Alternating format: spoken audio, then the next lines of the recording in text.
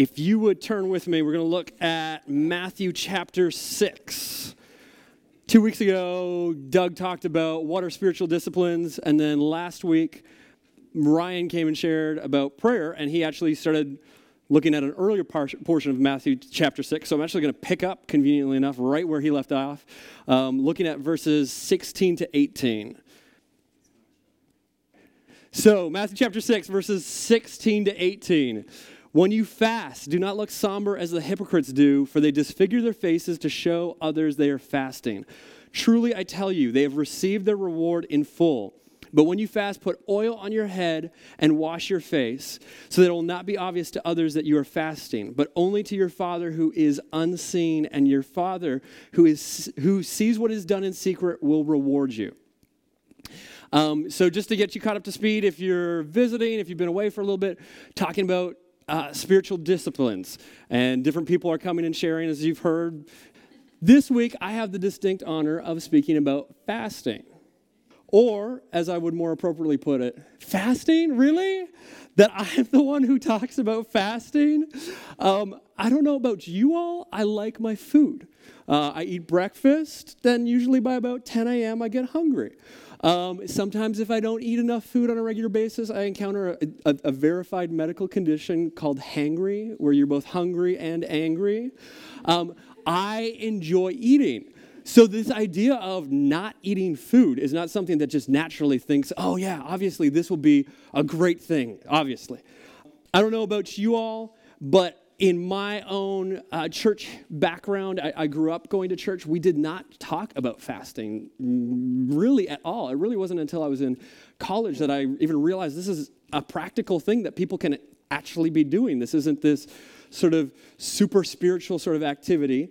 And really, I think it's interesting because if you look at history of humanity, fasting was a common practice for a lot of ancient people and a lot of people really up until the past couple hundred years. That if you look at the ancient Jews, the early Christians, and a lot of other religious groups, fasting was a common practice, a common part of their life. And it's interesting that just even as we look at cultural trends, one of the big trends in our culture and society is towards comfort. We like things that are quick, that are easy to get around. One exhibit of that are Hot Pockets. Everybody knows you should never put this in your body, but it's ready in 2 minutes. So of course, no one can say anything beautifully verifiable of the benefits of Hot Pockets other than it's ready in 2 minutes. But it's that same sort of idea. I know everybody's thinking, Hot Pockets, if you've seen the sketch. But the idea of it's easy. And in many ways, it's something as basic as fasting is hard, but very good and very countercultural in that way. And I know for myself, one thing I've been learning is sometimes the most significant and meaningful lessons in life are also some of the hardest, and some of the best things in life are also some of the hardest. Tomorrow is Martin Luther King Day.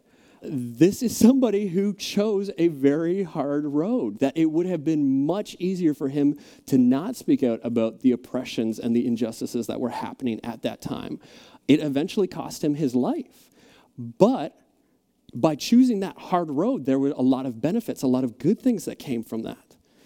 So fasting is really, it's a stretching and hard, but it's a great way for God to pull us closer together, where something just even as basic as physical hunger can bring us closer to God. So we're going to look at 3 things here tonight. What, why, and how. What is fasting? Why do we fast? And how do we fast? So looking first of all at the what. Quite simply, fasting, no food. Easy as that. It's interesting when you look at the passage in Matthew chapter 16, verses 18. He starts talking, when you fast, do not look somber. He doesn't stop and tell the disciples, okay, well, hey, do you guys know what fasting is? Let me explain it to you. It was a common part of their life. It was a common practice. And so for us, I think it's something for us, we need to stop and take a look and see what it is. But it was so common as praying and as spending money. And that's where this passage that we're looking at is sandwiched on the Sermon on the Mount. It's right following the passage talking about prayer, and it's followed by the passage looking at where your treasure is. And I don't think it's just coincidental that sometimes it's more convenient for us to look at those other passages but not look at fasting and discuss it. And so the idea of fasting being not eating food was a common understanding for the ancient Jews. For us, I think it's not as common, where for them it would have been no food, so they really would have only drank water, would have been that common practice of that time. Oftentimes, we'll talk about, oh, well, I'm fasting from Facebook, I'm fasting from chocolate, these sorts of things. Those are great things that maybe, hey, if I feel like, I need to get rid of this in my life, or I need to take a little breather, those are great things. But that's not actually fasting. It's sort of abstaining from something. Great, wonderful. There can be spiritual and social and emotional, all sorts of different benefits to that. But it's not really fasting as was commonly practiced throughout Scripture. Really, when you look at Scripture, it's the idea of fasting is littered throughout. And really, almost in all situations, it's this idea of not eating food. There was something called the idea of a partial fast. So in Daniel 10 verses 3, he says, Daniel says, I ate no delicacies, no meat or wine entered my mouth, nor did I anoint myself at all. And that was for a period of 21 days. And so the idea is that when Daniel fasted, he probably fasted without eating food most of the time, but this particular time, he chose to not eat meat, wine, delicacies, things of that nature for that 21-day period. So sometimes it could be useful to participate in a partial fast. But I think it's interesting that just even a basic fast is something that is very basic, that anybody can do it because you eat food on a regular basis, that unless there's certain medical conditions, unless you're a pregnant or nursing mother, or, there's certain rare exceptions, but it's really something very basic that we can be doing. In Scripture, the idea of a fast often accompanies prayer. And so these two things are paired together. In Psalms 35, verses 13 and 14, it says, Yet when they were ill, I put on sackcloth and humbled myself with fasting. When my prayers returned to me unanswered, I went about mourning as though for my friend or brother. I bowed my head in grief as though weeping for my mother. And so it is really this pairing of fasting, the practice, and prayer. It's a spiritual piece. And Ezra puts it well in terms of this idea of humbling yourself before God. That it's one thing to just not eat food. Great. But it's more than, it's the practice within it that is the key piece. So he says, I proclaimed a fast so that we might humble ourselves before our God and ask him for a safe journey for us and our children with all our possessions. And the idea of humbling yourself before God. That's key, and we'll get into that a little bit more, that if that component isn't there, it can be a very superficial sort of activity. And that's something Jesus in the Gospels, really oftentimes he speaks about how not to fast, because so many people were using it as a sort of religious elitist sort of activity, as opposed to this is just a common great way for us to connect with God. And it really, he debunks this idea that it's for the super religious and points out some of the hypocrisy that we'll get into here. And even the idea of fasting was a common practice in the early church, even up until the past couple of hundred years. In 1756, King George II, who was King of Great Britain at the time, called for a national day of solemn prayer and fasting to threaten French invasion. If your 18th century French and British history is not quite up to what you might think it should be, I'm pleased to report that France did not invade. But that idea of calling for a corporate fast was one that was common in different sorts of situations. And so you kind of get to this point of, okay, well, is fasting a commandment? Jesus says in Matthew chapter 6, when you fast. So he doesn't say, if you fast, if you care to fast. He doesn't say, give people the option of, oh, well, if you really feel like it. But at the same time, he also doesn't say, you must fast. And I think there's a significant line there between, it's not a commandment. It's not something that we've been commanded to do. But we have the freedom to do it. We have the freedom and the opportunity. We're not commanded to brush our teeth, but it's a good thing. It's a good idea. And we lose the point when we say this is something you have to do. And that's something that Jesus spoke very clearly about, is that if we're doing this as purely a religious exercise to show how wonderful and spiritual we are, we entirely miss the point that this is an opportunity for us to humble ourselves before God. So we looked at the what, the why. Why would somebody fast? A couple of weeks ago when Doug was talking, he mentioned growing up in Texas playing football. Growing up, I was the unathletic kid with asthma who always got picked last in gym class. But I discovered later on in life that, well, I could kind of run. And running was just basically putting one foot in front of the other. And as long as I could keep doing that, even if I was going slowly, I could work at it. And this sort of thus far, the pinnacle moment of my running career culminated in the Tough Mudder. A couple of you may have heard of me mention this before, but did this 11.1 mile run where we crawled under barbed wire, ran through electric wires. It was this great, wonderful experience. And I did it with a group there was 8 of us all together, and we would go for training runs at different points in time. And at one point, we've been running sort of longer runs on pavement. We said, okay, well, let's do a trail run because it'll be more like the Tough Mudder. And we did the Tough Mudder in April. This was in Pennsylvania, so our training runs were in March and February and things like that. So it was a March weekend. We were going to go for a long run on a trail, and it was cold, like really cold. And it was rainy cold, and then as we're running, it turned into snow, rain, slushy cold. And we were running, and partway through, we got misdirected. And one of the guys we were running with, when he runs, he gets gas. And this was just this really kind of like agonizing, long, painful experience. And it actually was one of my favorite runs. That there was that camaraderie in, okay, this really is long and painful, but we were able to share in that together, and it stretched me physically, and it was a great opportunity, and it prepared us for that event. And it was a very hard, challenging thing, but it was a great thing, and it was a lot of fun at the same time.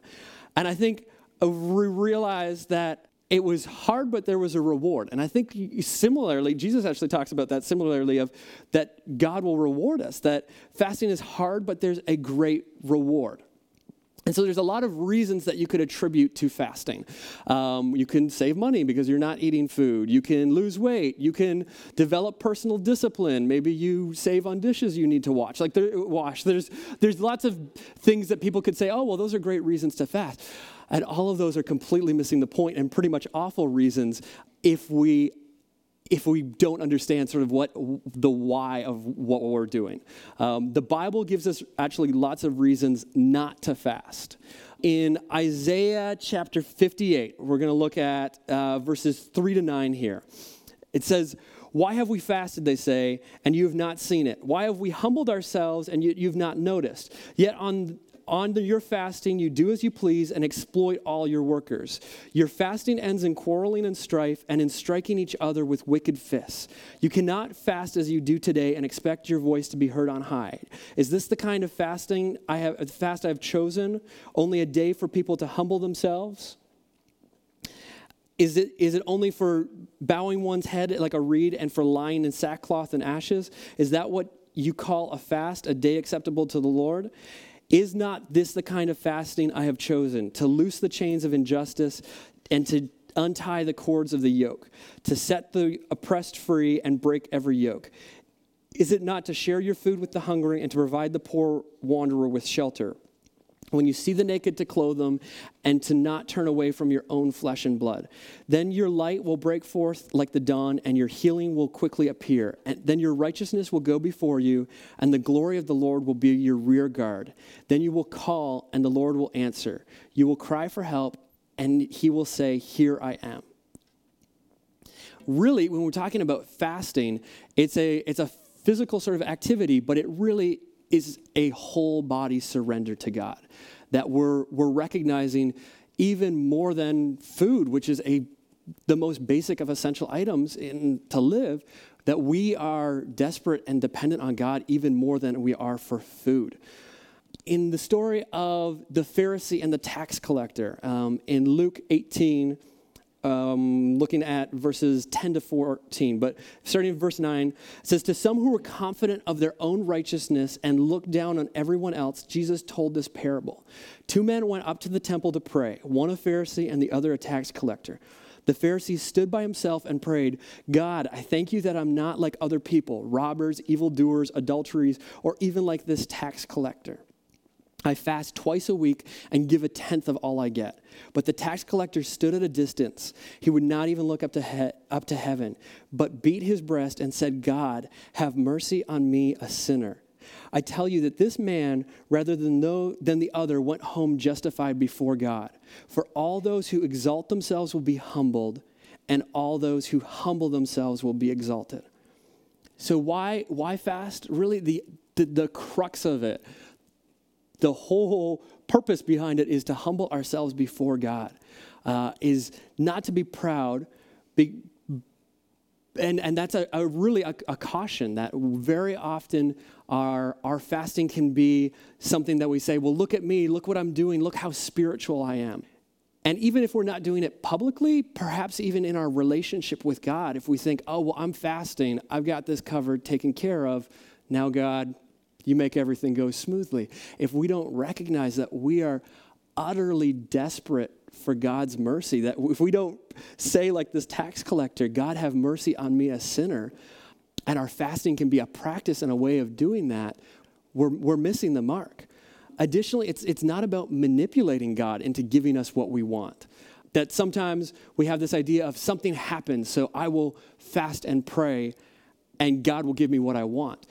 Fasting and praying is a great practice, but if we are not recognizing that God is a giver of mercy from that we can turn it into a way that we think we can manipulate God.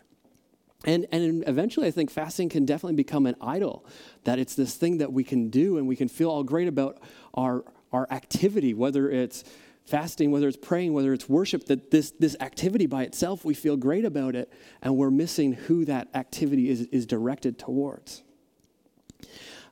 Richard Foster, which if you're interested in learning about spiritual disciplines, he wrote a terrific book called Celebration of Discipline. He said that fasting must forever be centered on God. It must be God-initiated and God-ordained. Like the prophetess Anna, we need to be worshiping with fasting.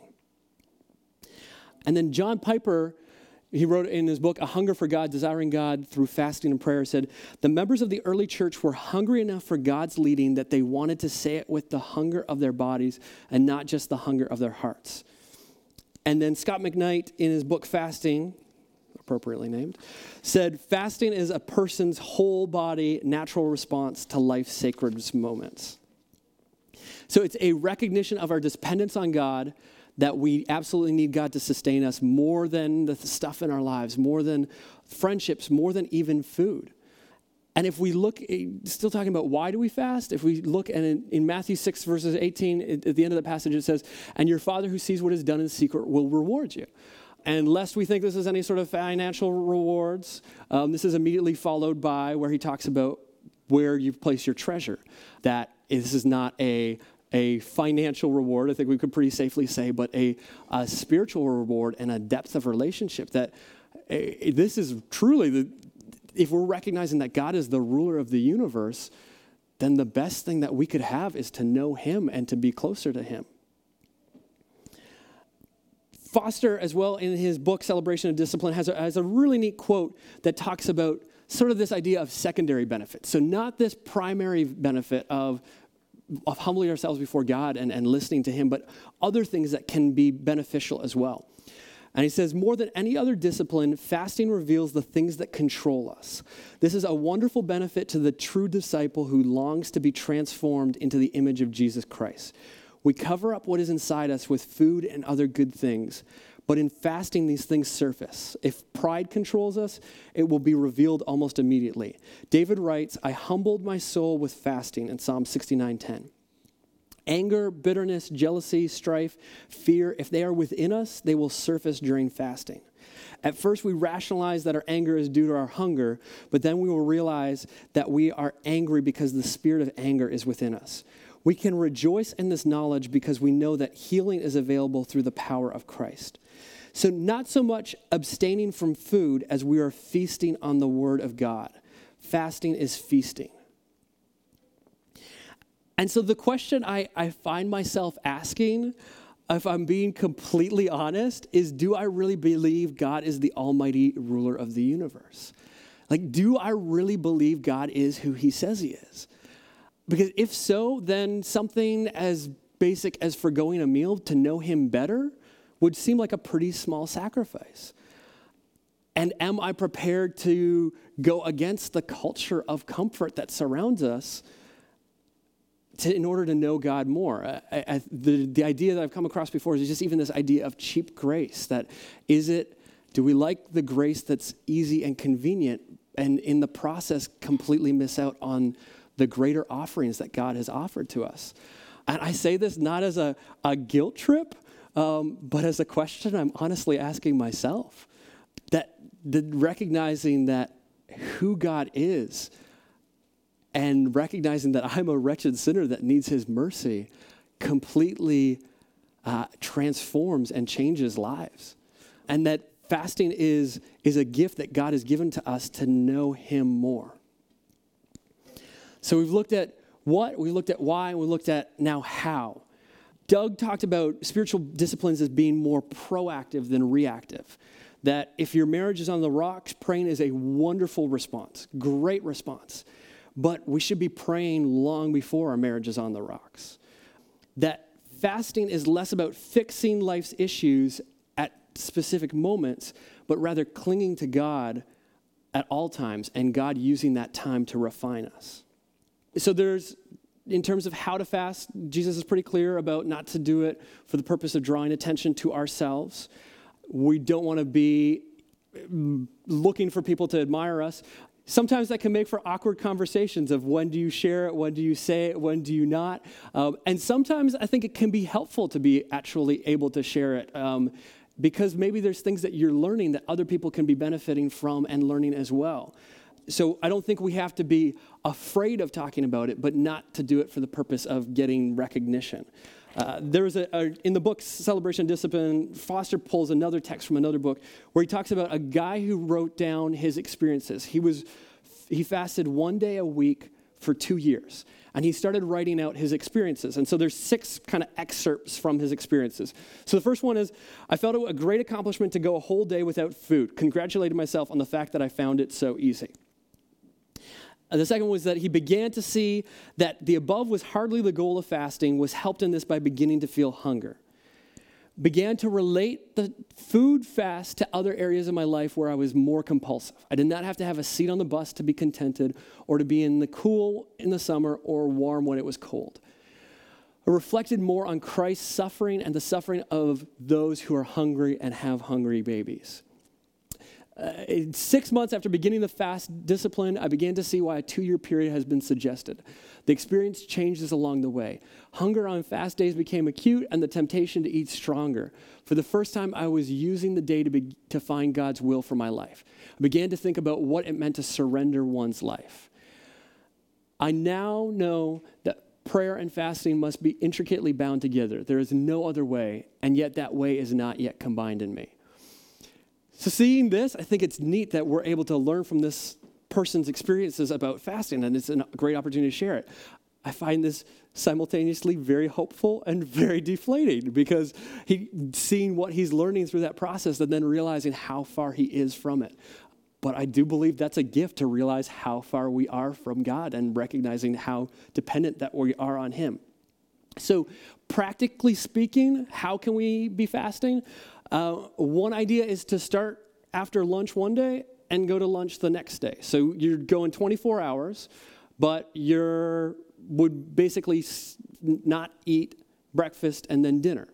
And then if you're sort of comfortable in that sort of area, you could move on to a whole day. So breakfast, lunch, dinner on one specific day.